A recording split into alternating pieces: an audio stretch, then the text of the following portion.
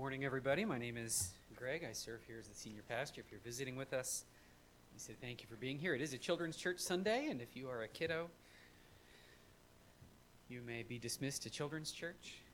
If you're wondering if I'm old enough to be in Children's Church, just look at those who are leaving and think, am I about their age? And that will certainly guide you into your thinking. Excellent. Well, thank you so much, Daniel, for reading for us Ephesians chapter 4.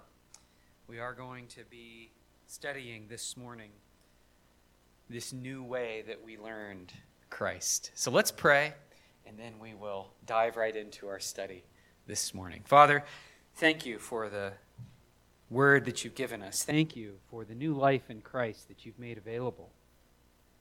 Through the internal working of the Spirit, Lord, I pray that we would put on the new self, that we would be renewed in our minds, that you would drive home in us an unquenchable desire to think on your things, to meditate on your truth. Lord, we're yours, and that changes everything. I pray that we wouldn't rely on external distinctions. Where we go to church on Sunday, what we do, how we spend our money,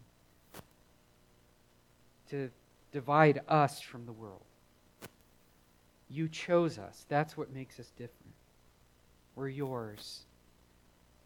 And that introduces a whole new reality to us. So, Lord, we are yours. And pray that you would own us and put your thoughts deep in us. We pray these things in Jesus' name. Amen. Well, it is funny, the people that you come across that end up changing you. Between my junior and senior year of college, I spent about 3 months in the city of Santo Domingo. It's in the Dominican Republic. Many of you know where the Dominican Republic is. It's an island somewhere south of Florida, somewhere north of South America. Shares the same island with Haiti. It's the island of Hispaniola. All summer long, I got to work on a construction project. Everything there in the Dominican is built with mortar and brick and blocks, cement blocks. Everything is cement blocks. And so all summer long, I got very good at mixing cement, mixing mortar for the blocks to go between the blocks, and we would stack up the blocks. I spent almost all day, every day, with a man named Rafa. I'll just say it kind of the English way, Rafa. It's short for Raphael. Rafa was an amazing man. He was a poor man, even by Dominican standards. He was a peasant in a third world country. He had maybe a third or fourth grade education. He could barely read, but he could read. And he had some profound speaking abilities. Rafa was a pastor. He had. A few years before I met him, his wife had some sort of mental breakdown. She was at home, bedridden. He had 2 daughters. They would stay at home with his wife all day long and care for her. And he had to leave the pastoral ministry so that he wouldn't be a burden on a church. And he was a self-taught stonemason. And he would go working all around the island as a stonemason. And so when this Christian organization had this stone project, they, of course, reached out to Rafa, and he was all too happy to come and help. Rafa was a godly man. A godly man. He would talk of his daughters and their fear of the Lord, their joy in the Lord, how they would fill his home with music. And Rafa bore in his heart secret shame and guilt, worrying that maybe his wife's mental trouble was his fault. And he had to learn that wasn't his fault, and that God was in control. Rafa liked to joke. he was always giving me a hard time. In fact, his favorite line was, he'd say, "Greg, listen to me. If you keep doing that, your mother is going to cry rivers." He was always accusing me of something that would force my mother to cry rivers. So one day I played a practical joke on Rafa back. He's very afraid of snakes. And with that little bit of knowledge, we had a little fun at Rafa's expense. And he paid me back times 10, let me tell you. Rafa was always very quick to correct me if he felt that my attitude was getting just ever so slightly out of line. He'd say, "Greg, óyeme, listen to me." And he would correct me, try to bring me back. Why am I talking so much about Rafa? Rafa was a man who defies what we would think as a philosopher, as a man who thinks deeply about the things of God.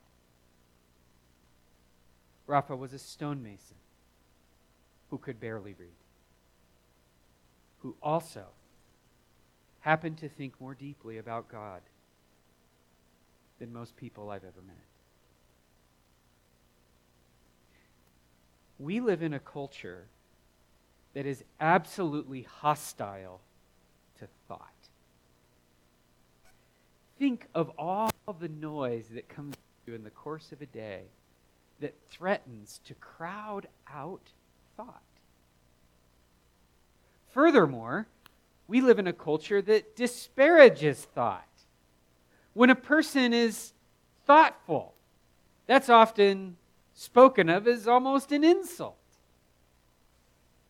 So much so that I fear real, true, productive, godly thinking is being driven from the minds of regular people, of Christians even. But if there's one thing, one central thing God has called us to immediately after we are born again, it is this: God expects His people to think and to think deeply about Him. That's what God is calling every one of us to. And we have no excuses. In fact, we've been afforded every privilege to think deeply about the things of God. And that is exactly what Paul is calling us here to today. For you have not so learned Christ. Let's review very quickly. Daniel read for us Ephesians chapter 4, verses 20 through 24. But we have been studying, beginning in verse 17. Paul says, "Now this I say and testify in the Lord, that you must no longer walk as the Gentiles do." And how is that walk characterized? How is that life characterized? In the futility of their minds. There's a way of thinking, there's a Gentile way of thinking that puts itself out into Gentile-like living. And Paul has been telling us that that Gentile way of life is destabilizing. He's trying to bring us to a place of Christian stability. And the first thing he wants to do is highlight just how destabilizing Gentile ways of thinking are. And we talked last week that we never outgrow Gentile thinking. We never escape it. It's always nipping at our heels, Gentile thinking. Gentile thinking is always right at the door. And so in verse 17 through 19, Paul describes how Gentile thinking is at its core a refusal to let God be God. There's something that God wants in our lives, and we've hardened our hearts to Him. That in turn plays itself out in sinful fruits. And Paul says, away with that sort of thinking. Now, Paul is going to contrast the Gentile way with the Christ way. Would you like to know what the Christ way is like? Would you like to be a pillar? Would you like to be a person who influences people for good? Would you like to be a person who walks with God and thinks deeply about God and understands the mind of God? This is step one. Paul is now going to make this contrast. And let's look right here in verse 20 about how Paul begins to give us the Christ way. There's the Gentile way. We studied that last week. Now there's the Christ way. He says, number one, that the Christ way is rooted in relationship. He says right here, but that is not the way you learned Christ. Assuming that you have heard about him and were taught in him as the truth is in Jesus. I want us to notice, first of all, that this relationship that you have with Christ is quite direct. It's a direct relationship that you have with Christ. Paul says you did not learn Christ this way. Now, he also says that you heard him. Our translations say this. Our translations say we heard about him.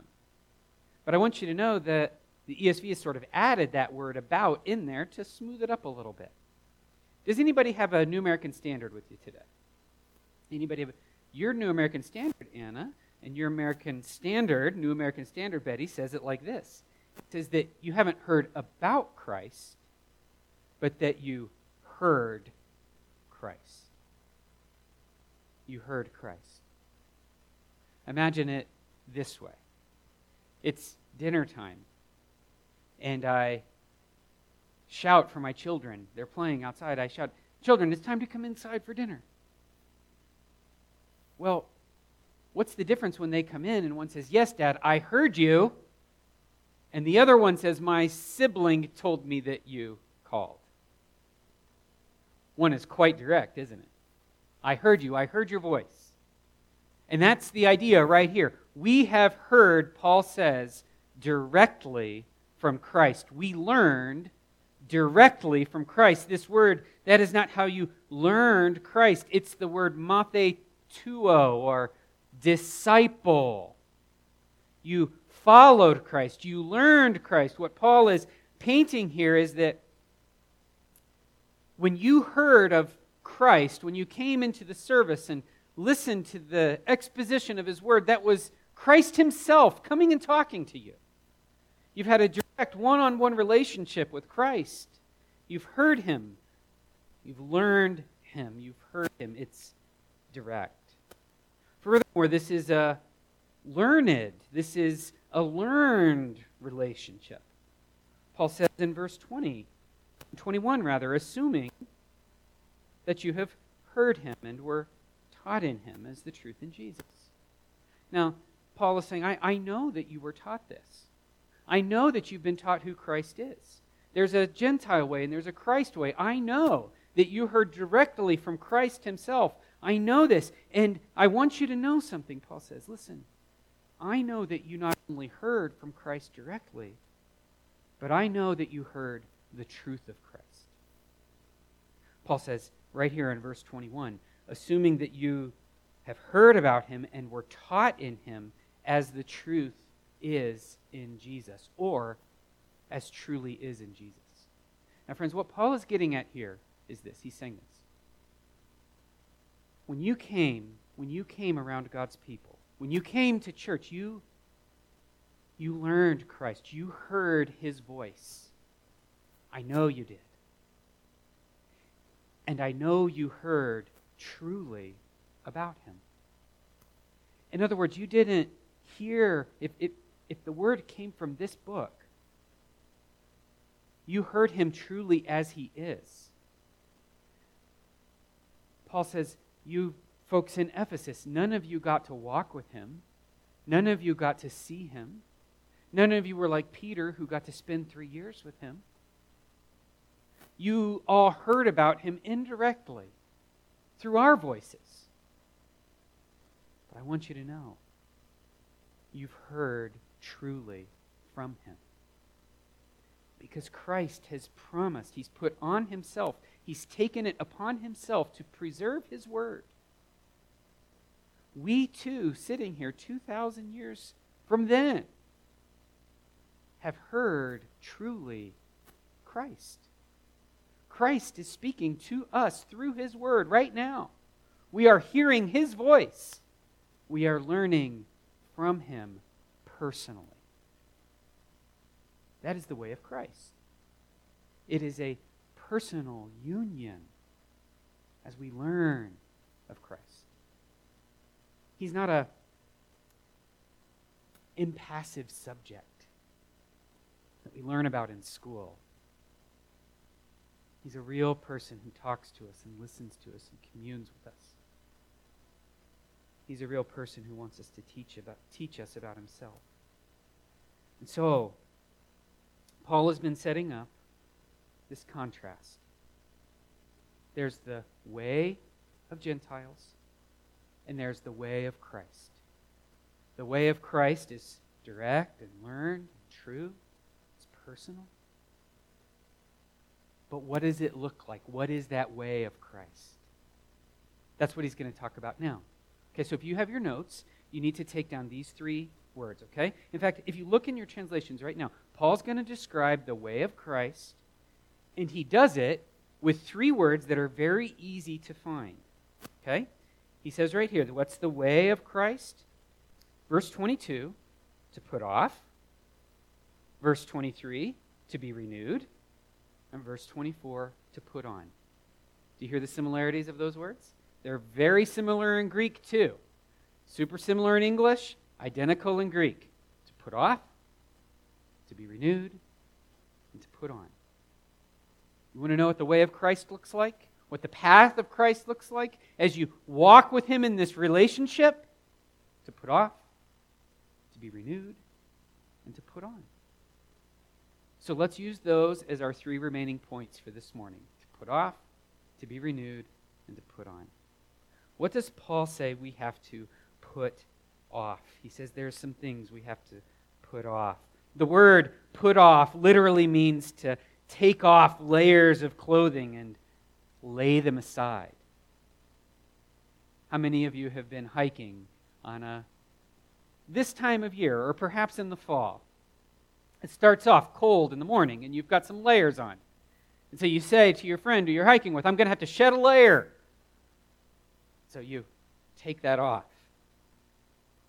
Then you might be upset at yourself because you now have to carry that thing. You tie it around your waist, or you stuff it in your pack. Sometimes you pull a Greg Baker and you hide it under a bush because you're going to pick it up on your way back through. That's what I usually do. So if you see an article of clothing on a trail, leave it, because I'm probably coming back to get it, okay? I also, when I go running on the trails in the summer, I hide water along the trail. But sometimes very conscious hikers pick up the bottles of water thinking it's trash. Much to my chagrin, when I come into this run and I'm several miles in and it's hot and I don't have my bottle of water that I squirreled away there earlier in the day or the day before. So if you see a full bottle of water in the middle of nowhere, assume it was put there on purpose, okay? At any rate, I digress. This word literally means not just to take off, but think of your teenage self taking it off and throwing it to the other side of the room. Getting it off. That's the idea. Take it off and throw it away. Throw it aside. Paul says we're to put off the old self.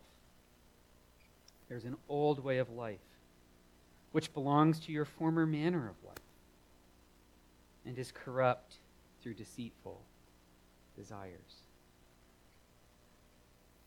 Paul is saying we live in a cause and effect world. You can't throw sand into the gears and expect the machine to work right. You can't bring corruption into the recipe and expect it to taste good. As you're following Christ, there are certain things that Jesus saved you from that require you to be aggressive in picking them up and laying them aside. Jesus said it this way. He said, If your hand causes you offense, cut it off and throw it away. If your eye causes you offense, pluck it out and cast it off.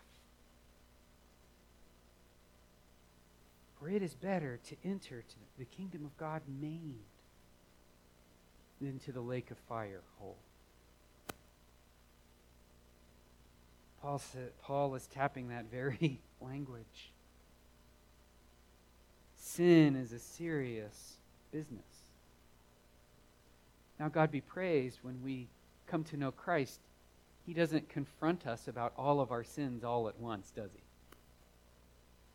He usually does them one at a time. And the longer we live, the more sinful we realize we are, and the more ideas and attitudes and thoughts and actions need to be picked up and put aside and picked up and put aside. Paul uses this terminology often. He says in Romans chapter 13, verse 12, let us lay aside the deeds of darkness. The author of Hebrews puts it in race terminology, like we saw in the Ogden Marathon yesterday. Let us lay aside every encumbrance and the sin which so easily entangles us, and let us run our race. Nobody wants to run with weight on, added weight.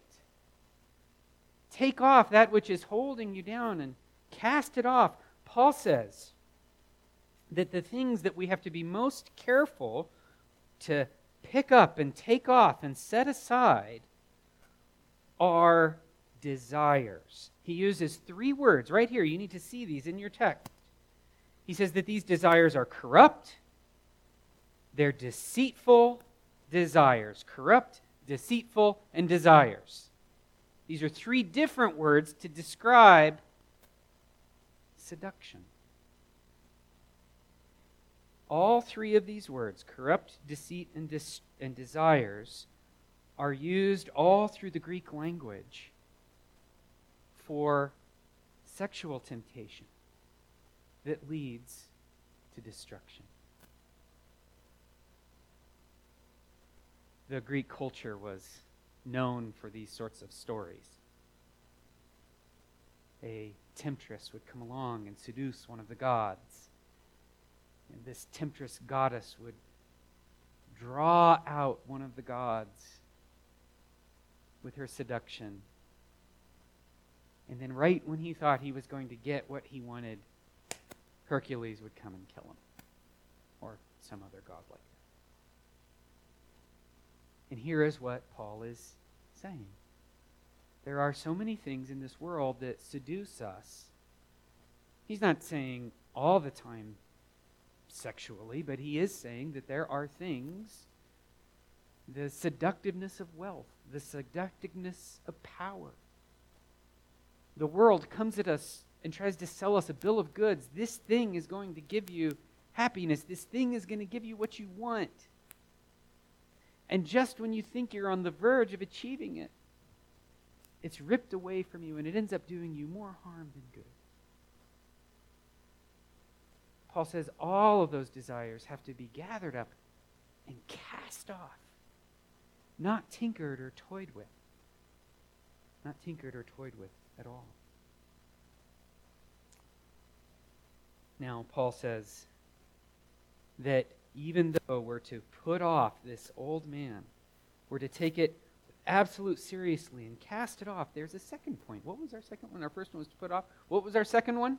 The way of Christ, our second point? To renew. To renew. We're not supposed to be cars that are stripped down to nothing. There's a building up. There's something new. This word to renew our minds. This is verse 23. And to be renewed in the spirit of our minds. The word renew actually means something a little different than we would make of it today. How many of you ladies like watching renovation shows? Anybody? Oh, some of you love watching. How many of you guys like watching renovation shows? It's okay. You can admit it. Oh, I see a couple of those hands there. They are nice. Well, this word actually can mean renovate a little bit, but it actually means something very different than that. What if I said this? Resuscitate. What image comes to your mind? Of a person performing CPR to bring a dead person back to life, right? Or what if I said this? That's what this word can mean in other contexts, to resuscitate. Or, how about this? To take something that's junk and remake it so thoroughly that what it now is something different than what it was. It's new, it's useful, it's shiny, it's perfect, but it's something altogether different than what it was. Would we call that renovation? No. We'd call that remaking, recasting, repurposing. That's the word.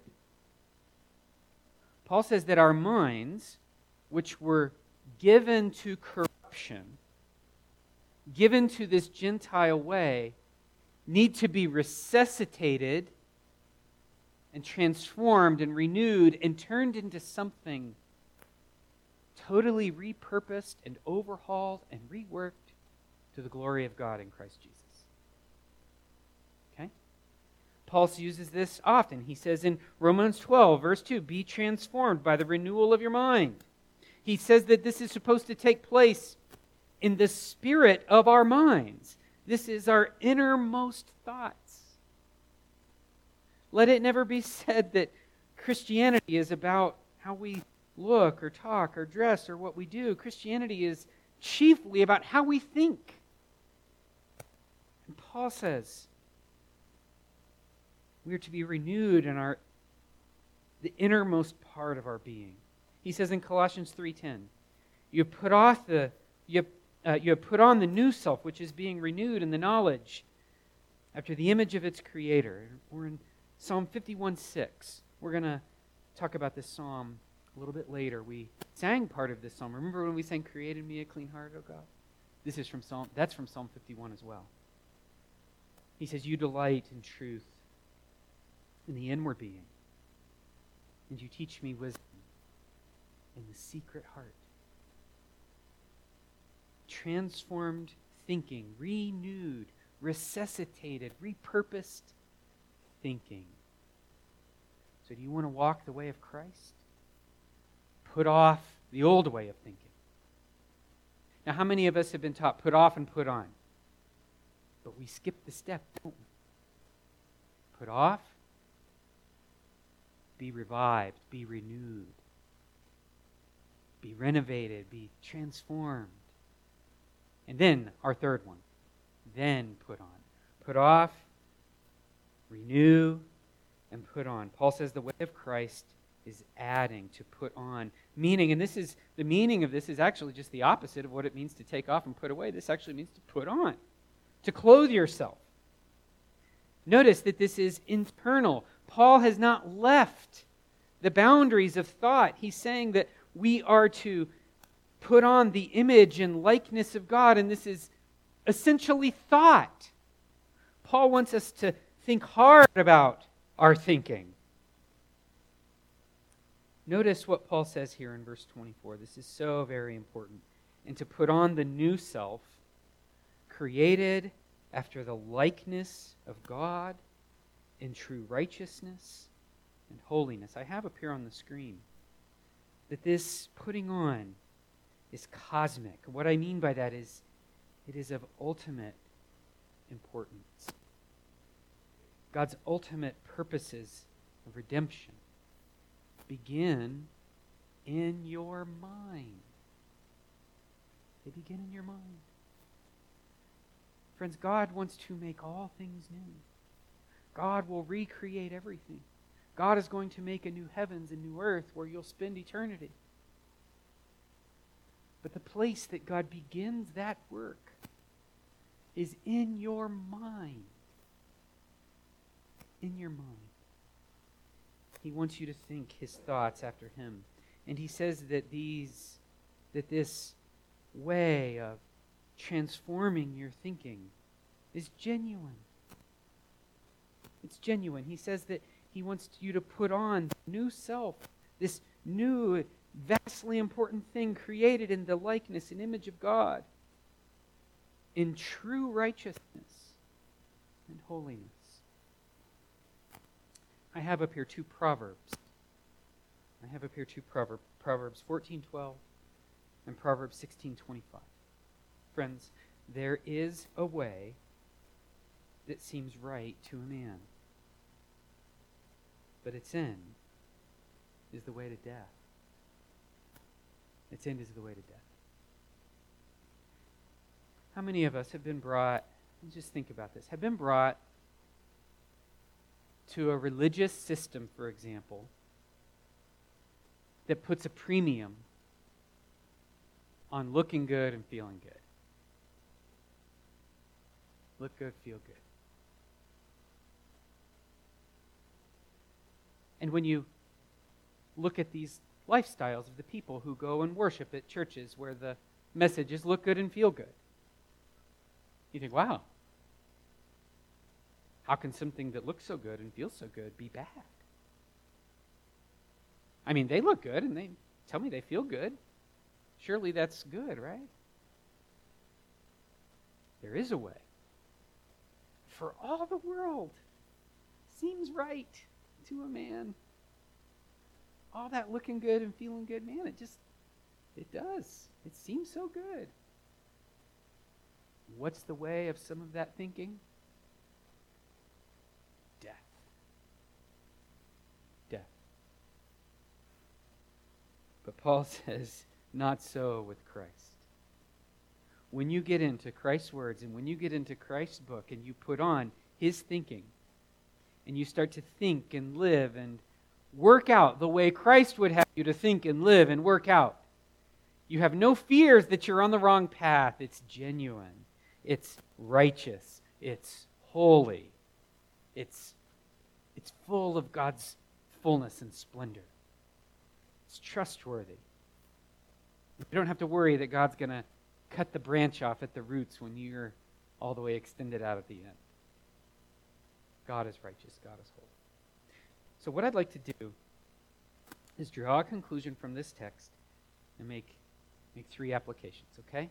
We worked our way through this passage really quickly. Okay, and I want everybody to sort of gather our strength for the last few minutes and think hard about thinking hard, okay?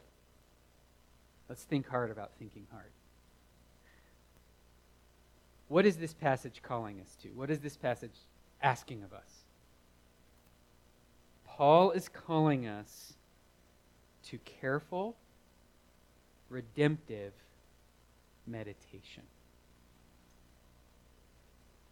Putting on the new self, being renewed in our minds, putting off the old man. What Paul is calling for right here, the Christ way, requires careful, redemptive meditation. Now I want everybody to listen to what I'm about to say. You might think this sounds quite judgmental. I can guarantee you it is not. Some of you right now are saying to yourself, I am too busy for meditation. And I'm going to tell you something. If you are too busy for meditation, you are too busy. Okay? It's not the meditation that needs to change. Solomon says, unless the Lord builds the house, the laborers who build it build in vain. Do not eat the bread of anxious toil.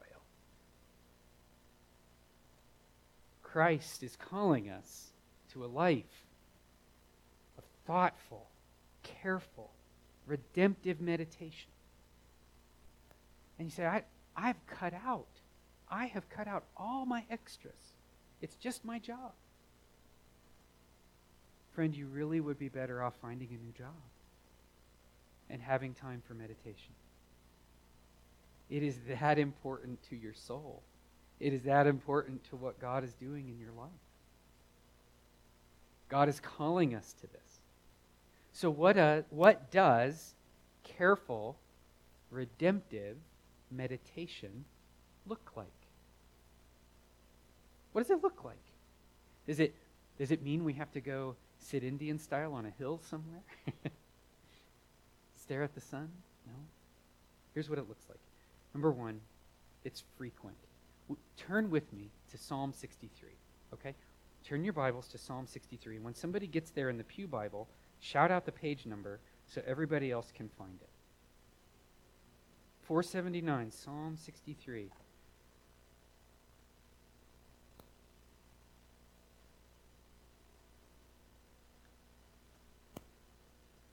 Listen to David's plea.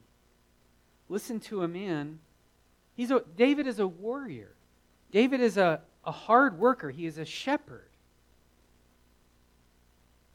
Here's what a warrior says. God, you are my God. Earnestly I seek you. My soul thirsts for you. My flesh faints for you, as in a dry and weary land where there is no water. So I have looked upon you in the sanctuary, beholding your power and glory, because your steadfast love is better than life. My lips will praise you. So I will bless you as long as I live. In your name I will lift up my hands. Listen to this. This is a life that is characterized by careful, redemptive meditation. My soul will be satisfied with fat and rich food. My mouth will praise you with joyful lips when I remember you upon my bed and meditate on you in the watches of the night. For you have been my help, and in the shadow of your wings I sing for joy. My soul clings to you. Your right hand upholds me. This is a life, day in, day out, thinking, ruminating, meditating on the goodness and mercy and grace of God. It's a heart that hears something of God and rises to bless what he or she has just read. This is a person who has learned to refuse the crowding out. David was the king of a vast nation. Imagine how his day could have been sucked dry with all the needs of a kingdom. Not just warfare, but food and water and supply and priests and administration and laws and rules and details and currency. Think of all the detail that could have come at him that he had to actively push out so that in the night watches I can think about you and meditate on you and praise you for who you are. Paul is calling us, the Bible is calling us to frequent, needy, and prolonged meditation. And if we're too busy for meditation, we are too busy. Number two, this sort of meditation has to be deliberate. How many of you have accidentally meditated lately? It's like I was just going about my day, cutting the grass, watching a golf tournament, and I found myself meditating on the Lord. I don't know what happened. No, it doesn't work like that. Because our old man is still here, and we got to kick him off the throne. That cranky old guy, got to get rid of him. Be renewed and put on. And it does require proactive thought. Twice, Solomon says this. Listen to this, guys. The simple are killed by their turning away, and the complacency of fools destroys them. But whoever listens to me will dwell secure and be at ease without dread of disaster. There is a complacency and foolishness go hand in glove. A lack of planning is the simple's banner. God is calling us to a life of meditation that is frequent and needy and prolonged, and has to be absolutely deliberate, or it will not happen. Okay? Last, Paul is calling us to careful, redemptive meditation. How many of you stayed in Psalm 64? Let's flip over to Psalm 51. Okay, it's just a few pages back. Flip over to Psalm 51. We just sang this song, "Create in me a clean heart, O God, and renew a right spirit in me." This last week, those of you who've been reading along your Bible reading came upon the event that drew out Psalm 51. In the time of year when the kings go off to war, King David, stayed in his castle. And he stopped meditating on God and he started meditating on girls. And he saw a beautiful one. And he took her and he slept with her. Her name was Bathsheba. She got pregnant. And so he killed her husband, Uriah. And then he took her into his harem and thought that his problems were over. Except God showed up. Nathan the prophet confronted him. "You're the man," Nathan said. This was David's repentance. This is David's repentance. "Have mercy on me, O God, according to your steadfast love. According to your abundant mercy, blot out my transgressions. Wash me thoroughly from my iniquity and cleanse me from my sin." I want us to move forward to verse 6. "Behold, you delight in truth in the inward being, and you teach me wisdom in the secret heart." Deep inside, you teach me. "Purge me with hyssop, and I shall be clean. Wash me, and I shall be whiter than snow. Let me hear joy and gladness. Let the bones that you have broken rejoice. Hide your face from my sins and blot out all my iniquities." Now, friends, listen. There is meditation that can meditate on God, but on some of the wrong things of God. Some of the least godly people I know are theologians, because they've gotten so entangled on the mechanics of how God works that they lose sight of the redemption that they have in Christ Jesus. They've lost what David has here in Psalm 51. This sense of awe that God has redeemed them and blotted out their sins. That God doesn't look anymore upon their failure. How is David ever going to raise his head again? How's he ever going to go back and live his life in a redemptive way? How's he going to move forward in the face of this huge failure? "Purge me with hyssop. Create in me a clean heart. Put truth in the inward parts." This is redemptive meditation. Change me, Lord. Help me to feast on the things that are closest to your heart, namely your steadfast love and mercy. And that sort of thinking is what redeems us. Now, should we do theology? Should we think through the nuances of God and how God works? Absolutely, yes. But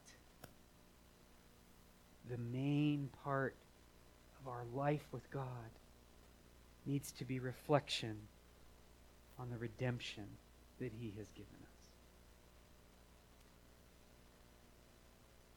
I have a question in closing, okay? Everybody ready for this?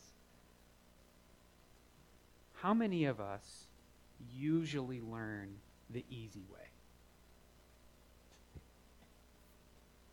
Okay? By contrast, you can raise your hands because I'm going to raise. How many of us usually have to learn the hard way? Okay.